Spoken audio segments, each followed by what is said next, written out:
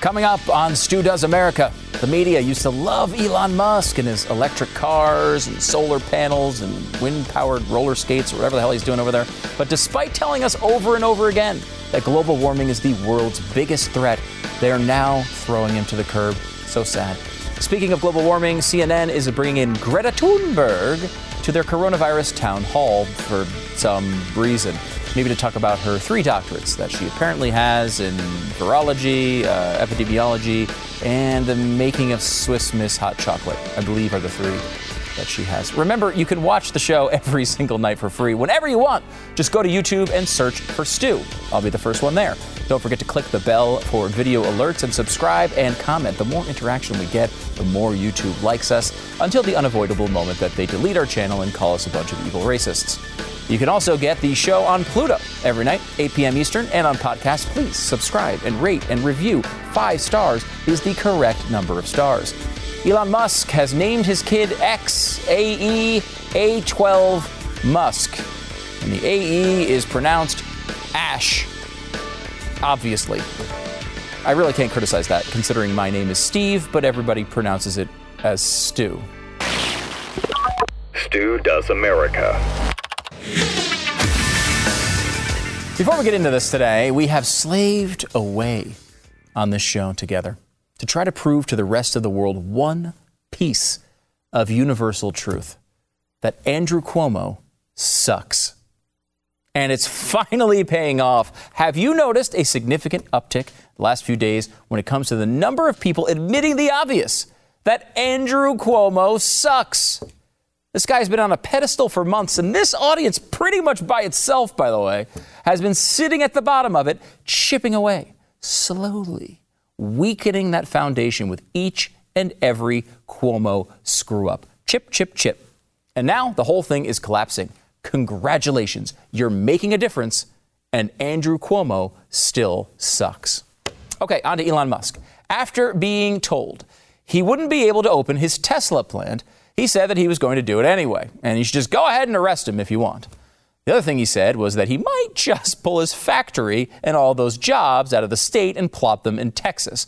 This would be great, although someone should probably remind Elon that Texas is one of the only states where you can't technically buy a Tesla. It's one of the few ridiculous protectionist limitations on business here in Texas, and it relates to the way car dealerships work here. Long story short, you could bet that if he did move the factory here, that restriction would evaporate quickly. And the threat of his movement has apparently changed some minds in California as well. It's magic. Elon Musk has won his battle to open up the business that he owns, which is the dumbest sentence I've ever uttered in my entire life. But sometimes we need a reminder from either a billionaire electric car developer or a salon owner or a pastor that we have more control of this rickety old ship than we think. In this country, at least, we lead the government, not the other way around. Sometimes I think we forget that. But it's not just a flag-waving talking here. The numbers tell the same story.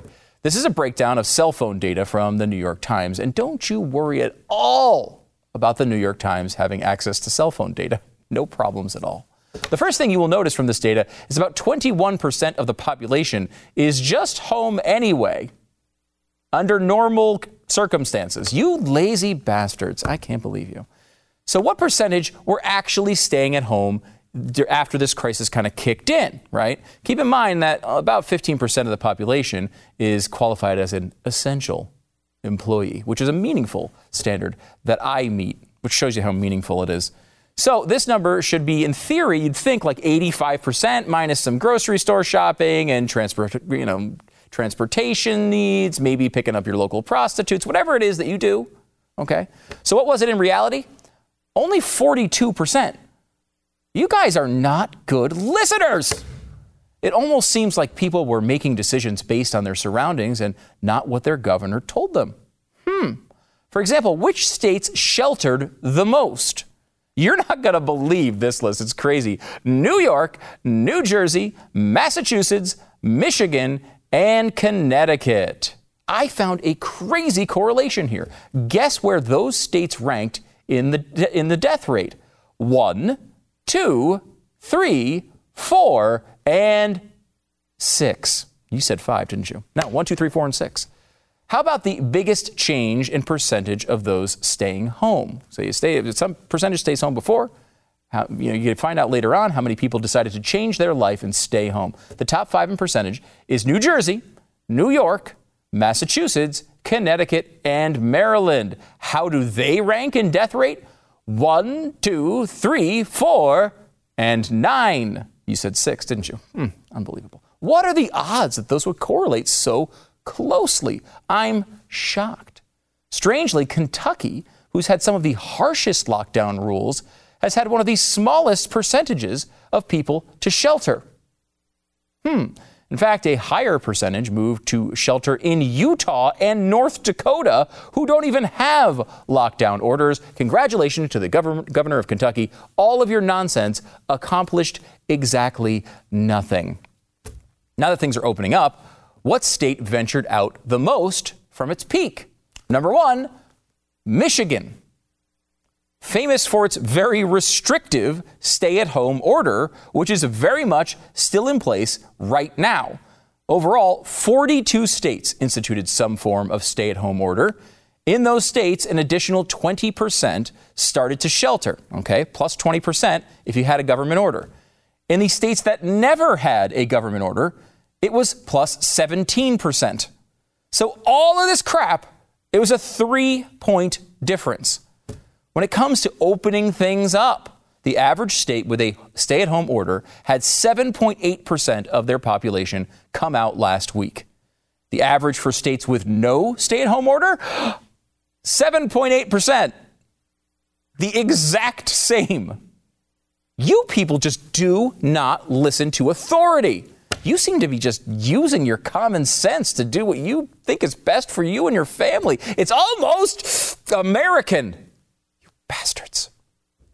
What does all this incredibly specific cell phone location data tell us, other than the fact that you're not paranoid, you are being followed?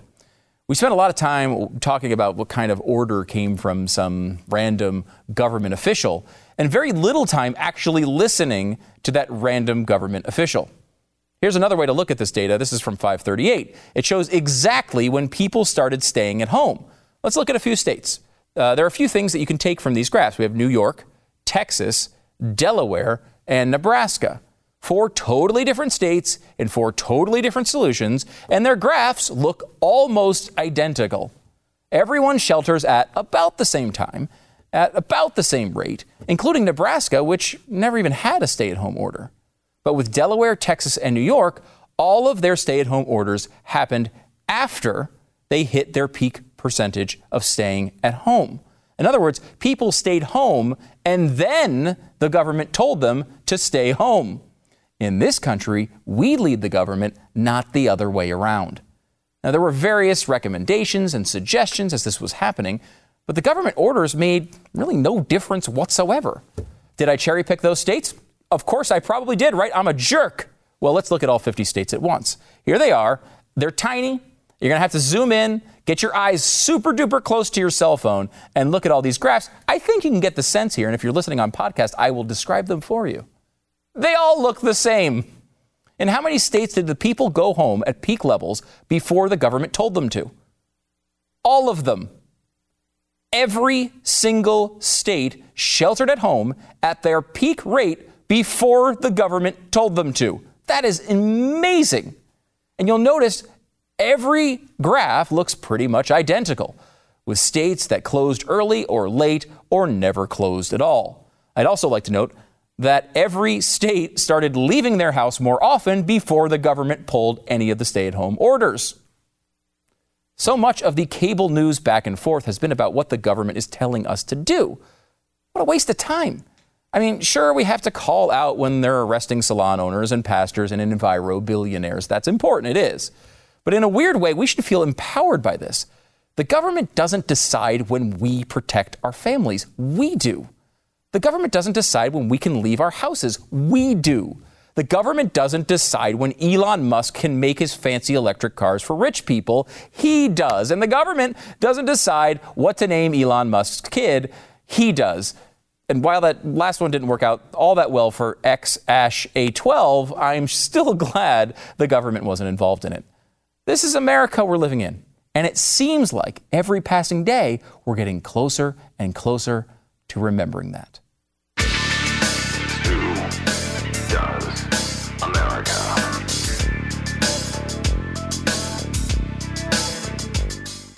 If you're like me, you haven't been able to figure out what to do with all the extra time you used to spend at the gym. It's so common, the problem with me. I've mostly spent it, eating fried foods, mostly. So what do we do now with this quarantine 19 pounds? Fast Blast. That's what you need. You need Fast Blast. One of the biggest problems of dieting is it just takes too long. At least it is for me. Eating foods that I don't like all the time makes it possible for me to lose up to 1 pound a week. Whoa. Both can be difficult at times. Fasting can be tough sometimes. Dieting can be tough sometimes. But the intermittent fasting thing is pretty cool, and you actually get results fast. With Fast Blast, they make it easy. Like the scale actually changes kind of pretty much every day, which is a nice little feeling. You feel like you've accomplished something. Fasting increases your metabolism, making it easier to lose weight and keep it off, while traditional diets can slow your metabolism. The Fast Blast smoothie is a key to this. It makes it a lot easier. It's uniquely formulated for intermittent fasting. They work really well to tide you over. The smoothies come in a convenient and easy to squeeze pouch. No blender, no scales. You don't even have to go to the gym to squeeze it. It's actually that easy to squeeze. There's no calorie counting. There's no carb counting. It's easy and fast, and it's Fast Blast. That's what they do. Be smart. Do your own homework. Make sure it's right for you. It's the right solution for you. Learn more about fasting at fastblast.com/blaze. Fastblast.com/blaze. And as always, the /blaze part is important because that's how they know you like this stupid show. Get started today with Fast Blast for a healthier, happier, and smaller you. Fastblast.com/blaze. Brad Polumbo is the deputy contributors editor with the Washington Examiner. However, apparently not enough of an expert on coronavirus to be invited on CNN. Brad, apparently you're not as big an expert, but Greta Thunberg is. Yeah, so I am not going to be invited on to a coronavirus panel anytime soon, and neither are you for CNN, I would guess. But they are having this Thursday alongside a former CDC director and a former Health and Human Services secretary. Also, drumroll, Greta Thunberg, the 17-year-old climate change activist. So it's kind of a joke because CNN and these other people have scolded us about listening to the experts, which we should. But then they kind of discredit themselves when they're saying, now listen to this random teenager who spouts our agenda. It's just silly, frankly. It almost feels like a troll. Yeah, I mean, it's hard to imagine this being a serious thing. I guess, they seem to have some excuse where they're saying she's donated money to coronavirus victims or the science or something, and that is why they're bringing her on. It's really unclear what she could bring to the table on this topic. I think what she could bring to the table on this topic is eyeballs and maybe some controversy. I guess if they just decided to hit send and go full troll because they knew conservatives would criticize them for it, maybe that was their goal, to just spark attention to their programming. But there's absolutely no reason that this deeply troubled 17-year-old teenage activist with no formal schooling, insight, expertise into climate change, let alone coronavirus. I mean, she's a climate change activist who regularly says things that aren't true. But then climate change, not infectious disease, public health, or economics, is even her thing. So this makes no sense. The idea that she's raised money for COVID and that's somehow a qualification for an expert CNN special, I mean, they're kind of telling themselves there, huh? They really are. And, it kind of shines a light on something that they probably should want to draw attention away from, which is they have been telling us for years and years and years and years that the biggest threat to the globe is global warming or climate change. And here we are in a situation where we're dealing with an actual threat to the world that is much more urgent and much more devastating than climate change is, certainly in the anywhere near term. And this is something that the money, the attention, the resources could have gone to pandemic preparation instead of global warming. And my guess is they don't touch on that one. Well, yeah, and the other thing they won't touch on is the fact that all the despair people are going through right now, right? Whether it's being out of work, whether it's the stock market collapsing, whether it's the unemployment rate skyrocketing, GDP collapsing. This is kind of a preview of life under the Green New Deal. I mean, if you think about it, shutting down society, eliminating fossil fuel emissions, these are the goals of AOC and Greta Thunberg. They've explicitly said, even Greta Thunberg, that she views capitalism as part of the problem that needs to be eliminated.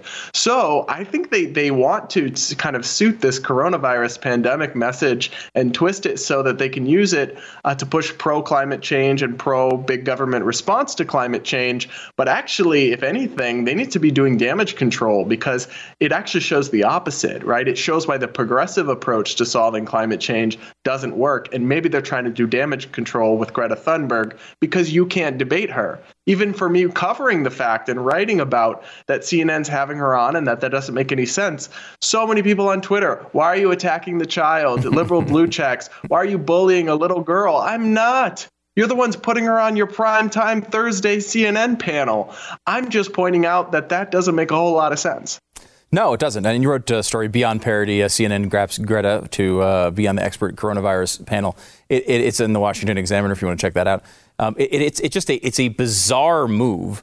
And it is, and I don't think I've ever heard Greta say things that are quite this extreme, though I wouldn't be surprised if she had. But there are many people during this pandemic situation that have talked about how there are side environmental benefits of the pandemic. We can go back to Earth days of back in the day where it was commonplace to talk about how we can't allow, third world countries to come up to our level because of all the emissions they will eventually spew. There's a long time. I mean, much of it is anti-human at the extremes when it comes to the environmentalist movement, where you're essentially prioritizing Mother Earth over the people you're supposed to be caring about that live on Earth. And this is something that has been embraced for a long time throughout environmentalism. I hope that's not where Greta's going with this. But either way, it doesn't seem like she has any role on a panel like this. No, she doesn't have any role on a panel like this. And frankly, climate change should be considered a separate issue to be dealt with down the road, right? That is not what we should be worried about right now. And the fact that Greta Thunberg, AOC, and a lot of liberal professors and activists have tried to actually spin the lockdown and say, hey, the upside is we reduced emissions by like half of what we need to. They don't seem to get that means think of the costs that have come with that. And they're saying that's not even enough. And they're recommending this on a permanent basis. So even from their perspective, they should not want climate change and their climate policy to be a part of the conversation right now, because that conversation doesn't very end well for the Greta Thunbergs of the world and their movement. I totally agree. And it's all about resources, right? We have a certain amount of resources. We need to apply them in a cost-benefit analysis, which comes out of the highest priority. I know Bjorn Lomborg has done a really good job at this and talking about how we can make immediate difference for people now around the world with the same money that we would spend on climate. But I want to go back to coronavirus here for a second. There's a new poll out of the American people about how they feel about China and how this has progressed. I am honestly furious about this. This has basically shut down our economy. It's cost tens of millions of people their job just in our country alone. It's cost tens of thousands of people their lives, not to mention all the people who went to the hospital and have long-term illnesses now associated with COVID. And if we were brought into the fold and told the truth at the beginning, all of this could have been prevented. However, China decided not to do that, and the American people are pretty pissed off about it.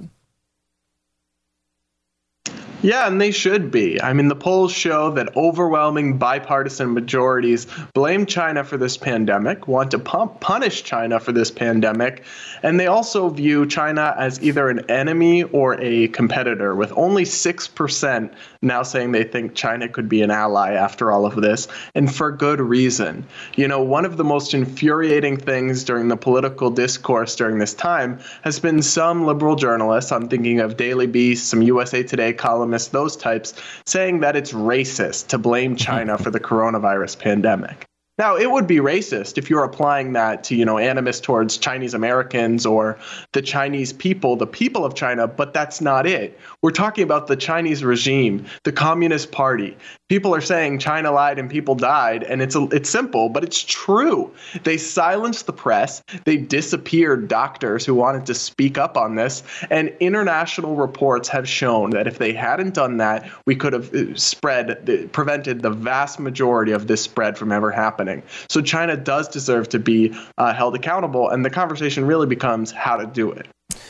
One more here before we let you go. There was this incident with the president the other day where he was asked a question by a reporter, I believe from CBS, and the question was something on the effect of, why do you think it's a global competition when it comes to testing? Which was legitimately one of the dumbest questions I've ever heard in my entire life. They've been challenging the administration for not testing other countries as much for months and months and months.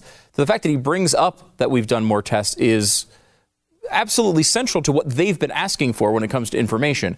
But after this happens, she takes off her mask to reveal that she is Asian American. And the fact that the president mentioned China, she's offended because why would you mention this to me? Why would you bring up China to me? As if he's never brought up China in any other context. And now that he's talking to an Asian American reporter, all of a sudden he's discovered he doesn't like China. This is like central to everything he stands for. At some level, we get to a point where the rhetoric and conversation is so dumb, I don't even know whether we should even bother commenting on it anymore. Well, as a journalist, I feel like I have no choice but to kind of pay attention to and weigh in on these journalist dramas. And you're absolutely right. What happened is President Trump did what he always does, rightly or wrongly, and he deflected criticism, very antagonistic criticism, but that's her right, from an ABC News reporter by bringing up China. He said, go ask China why it's a competition, right? He clearly saying that he blames them.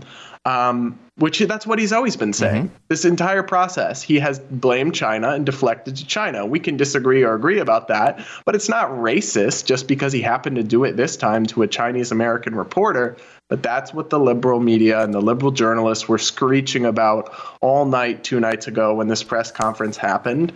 And it's a shame because, I'm not one of these people that thinks President Trump does no wrong, never says anything offensive. He's said some stuff over the last couple of years that I genuinely think is racially offensive. Mm-hmm. But this isn't one of them. And when you whine all the time, no one takes you seriously when you actually do have a point. And that's the trap that liberal journalists are falling into. I have to say, Brad, I think he said some stuff, maybe the greatest understatement in the history of media. But that I will agree with you. He has said some stuff. Brad Polumbo, deputy contributor's editor, The Washington Examiner. And as he points out, it's not just Donald Trump blaming China. The vast majority of the American people are seeing that as well. Are they all racist too? Maybe we'll get an answer from ABC later on. Brad, thanks for coming on the program. We're back in a second.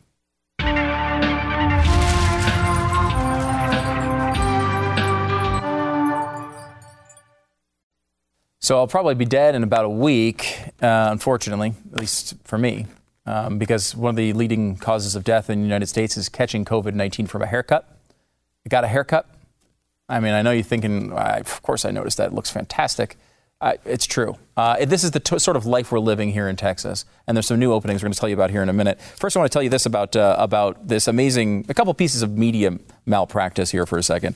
There was a story that came out a couple weeks ago, and you heard it on this program, and you heard the truth about it on this program. Now coming out, and more data is coming out to confirm it.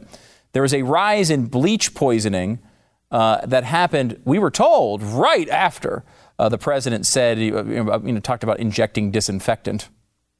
Not true. We now find out that the 38% rise in bleach poisoning predated the suggestion. One of the big things about this is when you have incidents that happen in the home, as dumb as they might be.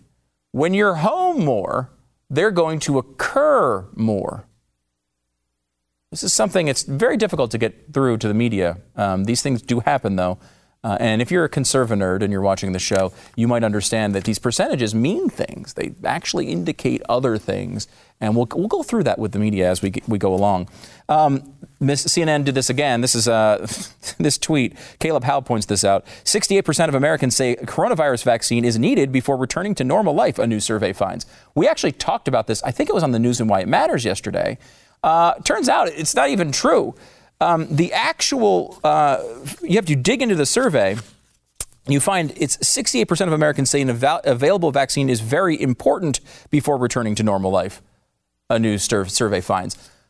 Those are two different things. Saying that you're like, I got to have a vaccine or I'm not walking out of the house is different than saying, like, look, finding a vaccine is really important. We'll never get back to really normal life until then.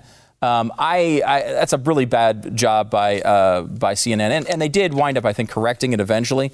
But it's just yet another example of this same phenomenon. These mistakes don't seem to ever be made the other way. That's kind of the problem. Everybody can make mistakes.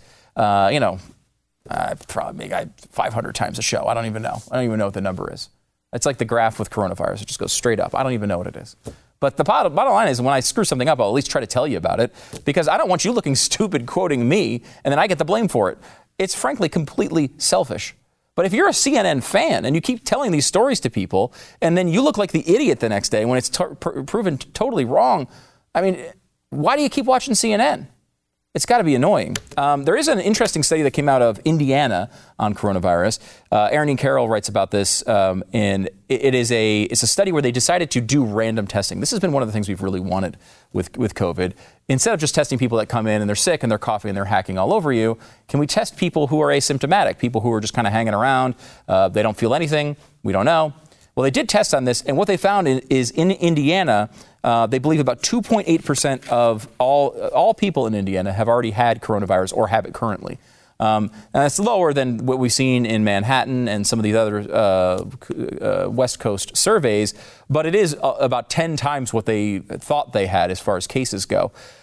They believe that would put the fatality rate at about 0.6, which is worse than the flu, but not as bad as the scariest estimates, not as good as some of the skeptical ones. So it's a kind of where, honestly, we've been talking about it the whole time, between 0.4 and 0.6. The Lancet came out at 0.66. So we're in that general vicinity. So worse than the flu. Obviously, this has been a rough thing to deal with, but hopefully not, at least at the high end of where this is going to end up. And we do have new announcements coming tomorrow. Actually, no, it's next week. Sorry, next week. I think it's Monday they're doing it. New things in Texas are going to open, supposedly gyms. That's a huge focus for me. When's the gym going to open? I've been basically just camping out outside the gym door, waiting for it to open up. So we'll hopefully find out about that on Monday. I think the gyms are opening on Monday, and then there's a bunch of other stuff they're going to start opening up. They're at 25% capacity now, going to 50%. Things have been really good here. I mean, they've upped the tests immeasurably. We're at only a 1% positive rate of the people who are being tested. It's very good. So right now it's positive. And there are some industries, though, I don't know how they're going to come back. One of them is live events. It's going to be a while till we're really doing live events in a normal way. Texas is doing another innovation in this field. They're actually doing a concert in your car. Rangers, where the Rangers used to play, they have a new stadium that's beautiful, and I really want to go to it, but it hasn't even opened yet. But they're going to do it in one of their big, gigantic parking lots. Basically, you pull up, live band playing there, and they're going to start bringing in like big national artists to try this. Hey, it's something. And, there's a lot of stuff that goes into that. A lot of people behind the scenes who have jobs. I don't know when those things are coming back. And I don't know how comfortable America is going to be, propping up, concerts and sporting events. So that could be a little bit of a risky road. We'll give you more details on that coming up. But it is kind of an innovative idea. I like that capitalism is at work here. Back in a second.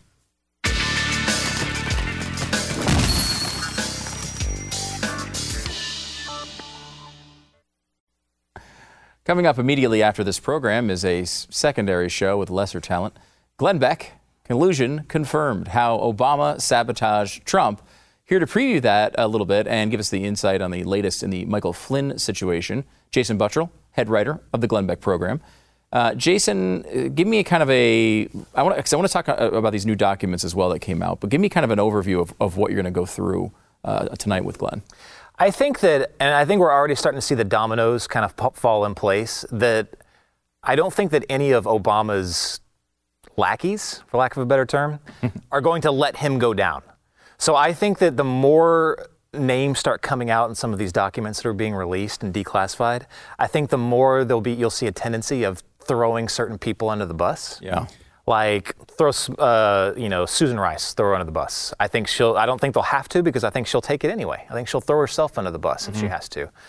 People like Ben Rhodes, who's been suspected as maybe some of the leakers within the Obama administration. People like Samantha Power, which I think we'll get to her maybe a little bit later. But Rhodes really deserves it, though. I mean, his comments on Iran and how he was manipulating the media and admitting it in interviews.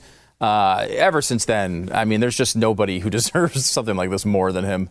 I don't know how he doesn't take more criticism. Yeah. He's a fiction writer by trade, goes into the administration, and then admits and brags to lying to journalists, and they still give him a pass for it. Yeah. He's still one of their guys. That's incredible. It's amazing. Maybe because they're embarrassed that they allowed themselves to be railroaded.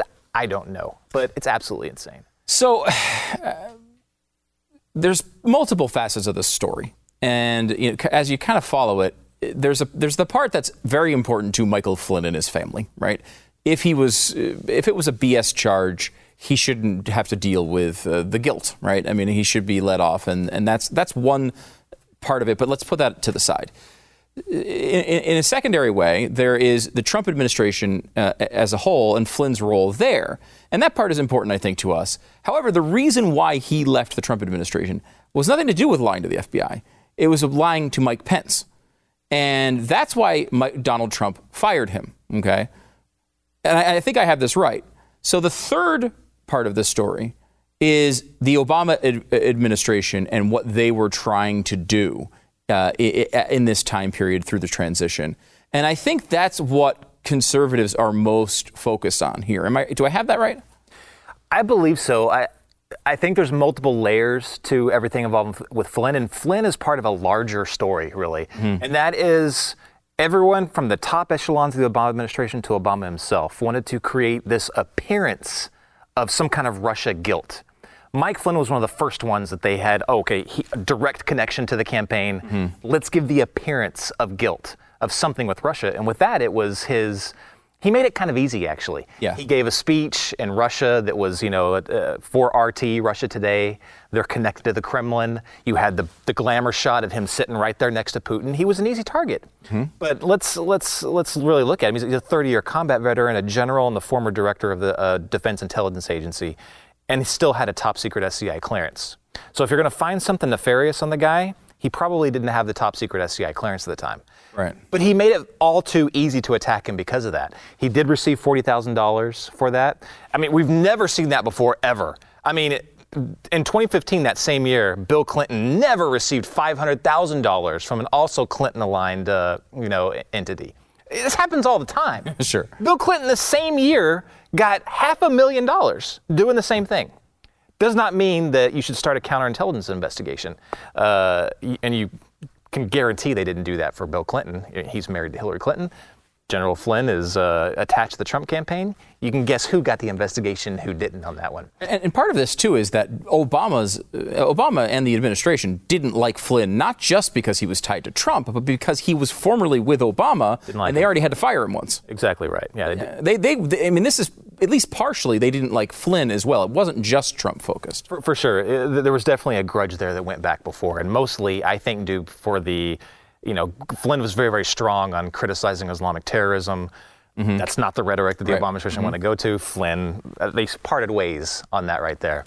But we know for a fact, and this is something we're going to reveal tonight, that there is now documents, transcripts, things that have just been declassified, that the FBI had already cleared Mike Flynn. Now, this goes towards a couple of things. It goes towards how we're going to show how Obama was the one that directed this all from the beginning.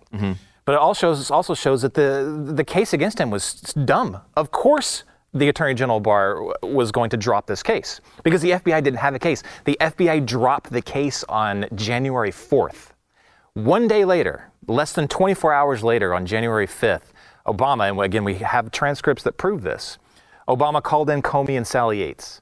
And that, for the first time, is when the Logan Act stuff came up. Which that's is just ridiculous. Absolutely ridiculous. Come on, they never prosecute people on this. The guy was going into an administration talking to a foreign dignitary. I mean, it's a ridiculous idea that has anything to do with the Logan Act. Yeah, absolutely insane. They knew they didn't have a case on that. Yeah. And again, I don't think it was ever. I mean, again, if the FBI really had a case on that, they would have prosecuted him under the Logan Act. Yeah. But instead, they got him for lying to the FBI. Now, again, that is where this case falls apart. Lying to the FBI. You can't just go to prison for lying to the FBI. If that was the case, the FBI came up to me and said, "Hey, Jason, do you like all your wife's cooking?" I'm like, "Yeah, of course I like all." "Oh, really? Because we have these these intercepts that say you hate her meatloaf." "Crap, I'm going to jail." No, it doesn't work that way. Right. It has to be material to the case. Mm-hmm. Now, if they were asking him questions about this, if it was material to the case, they already dropped the case on January 4th.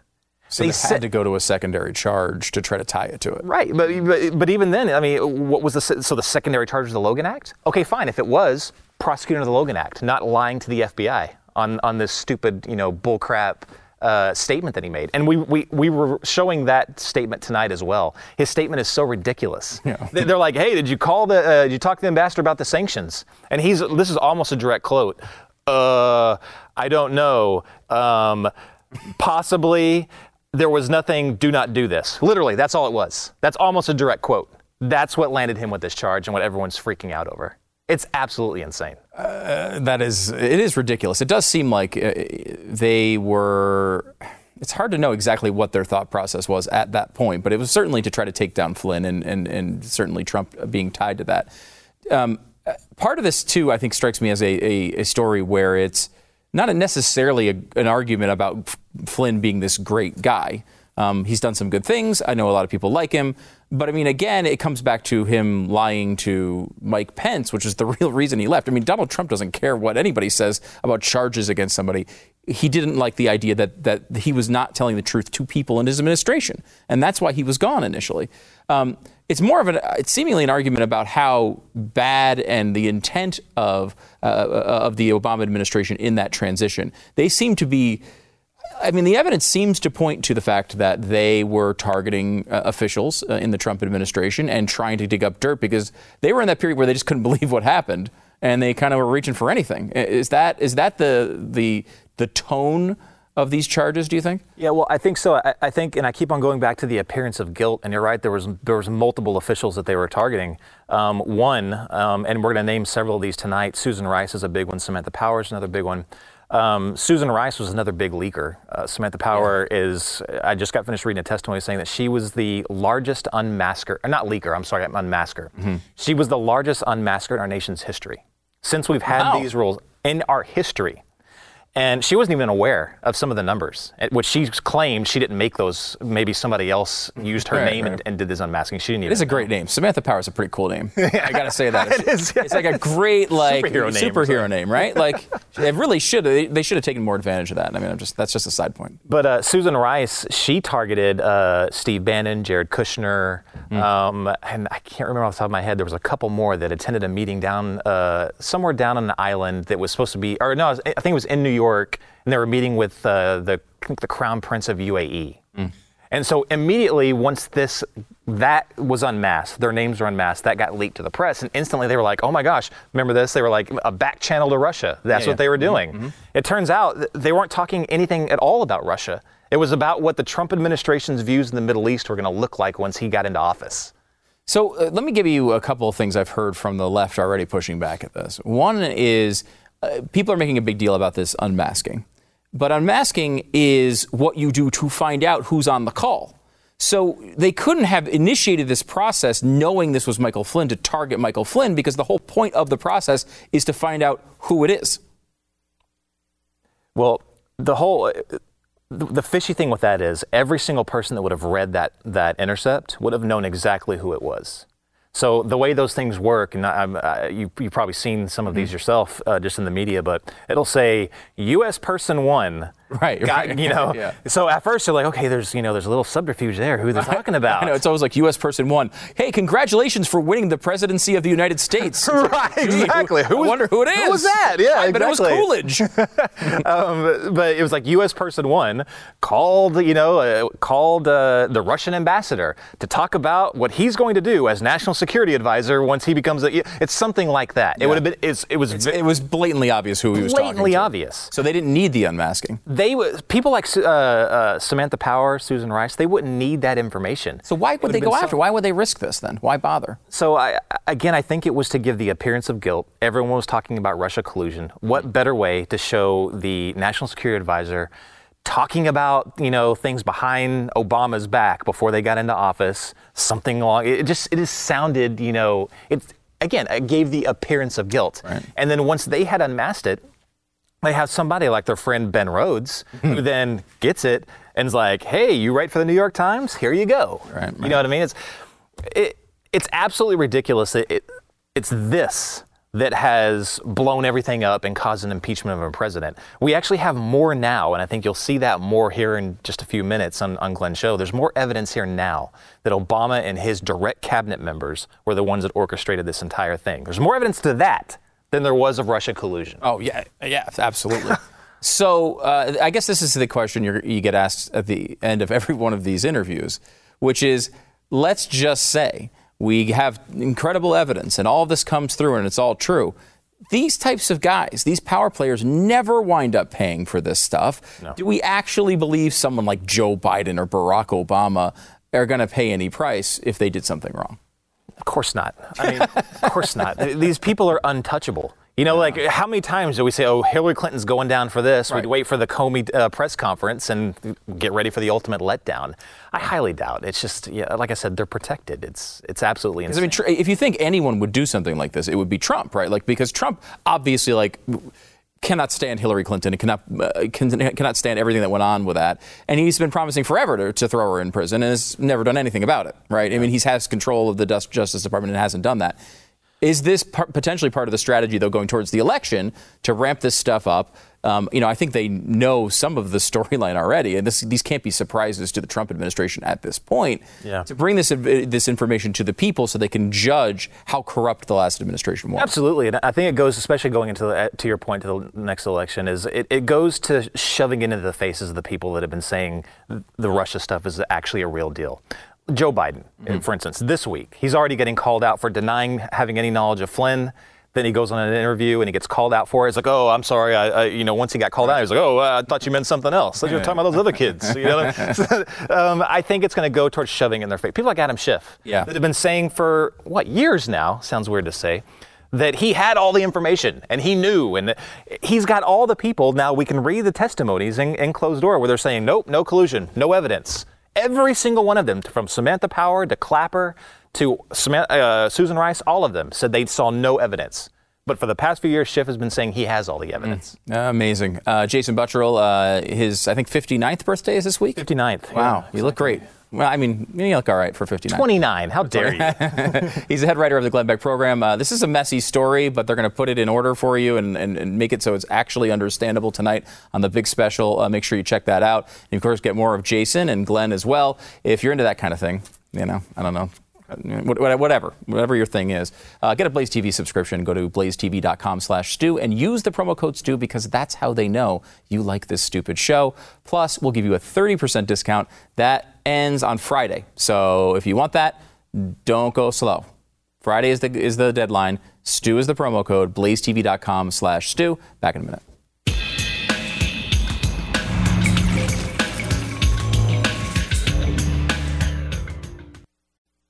Another review on iTunes. Great stupid show. Hi, Stu. I like your stupid show, mainly because you speak in my native language, sarcasm. Therefore, 5 freaking stars. That's the right amount of stars. Go to blazetv.com/Stu. Promo code is Stu. Save $30 for 2 more days.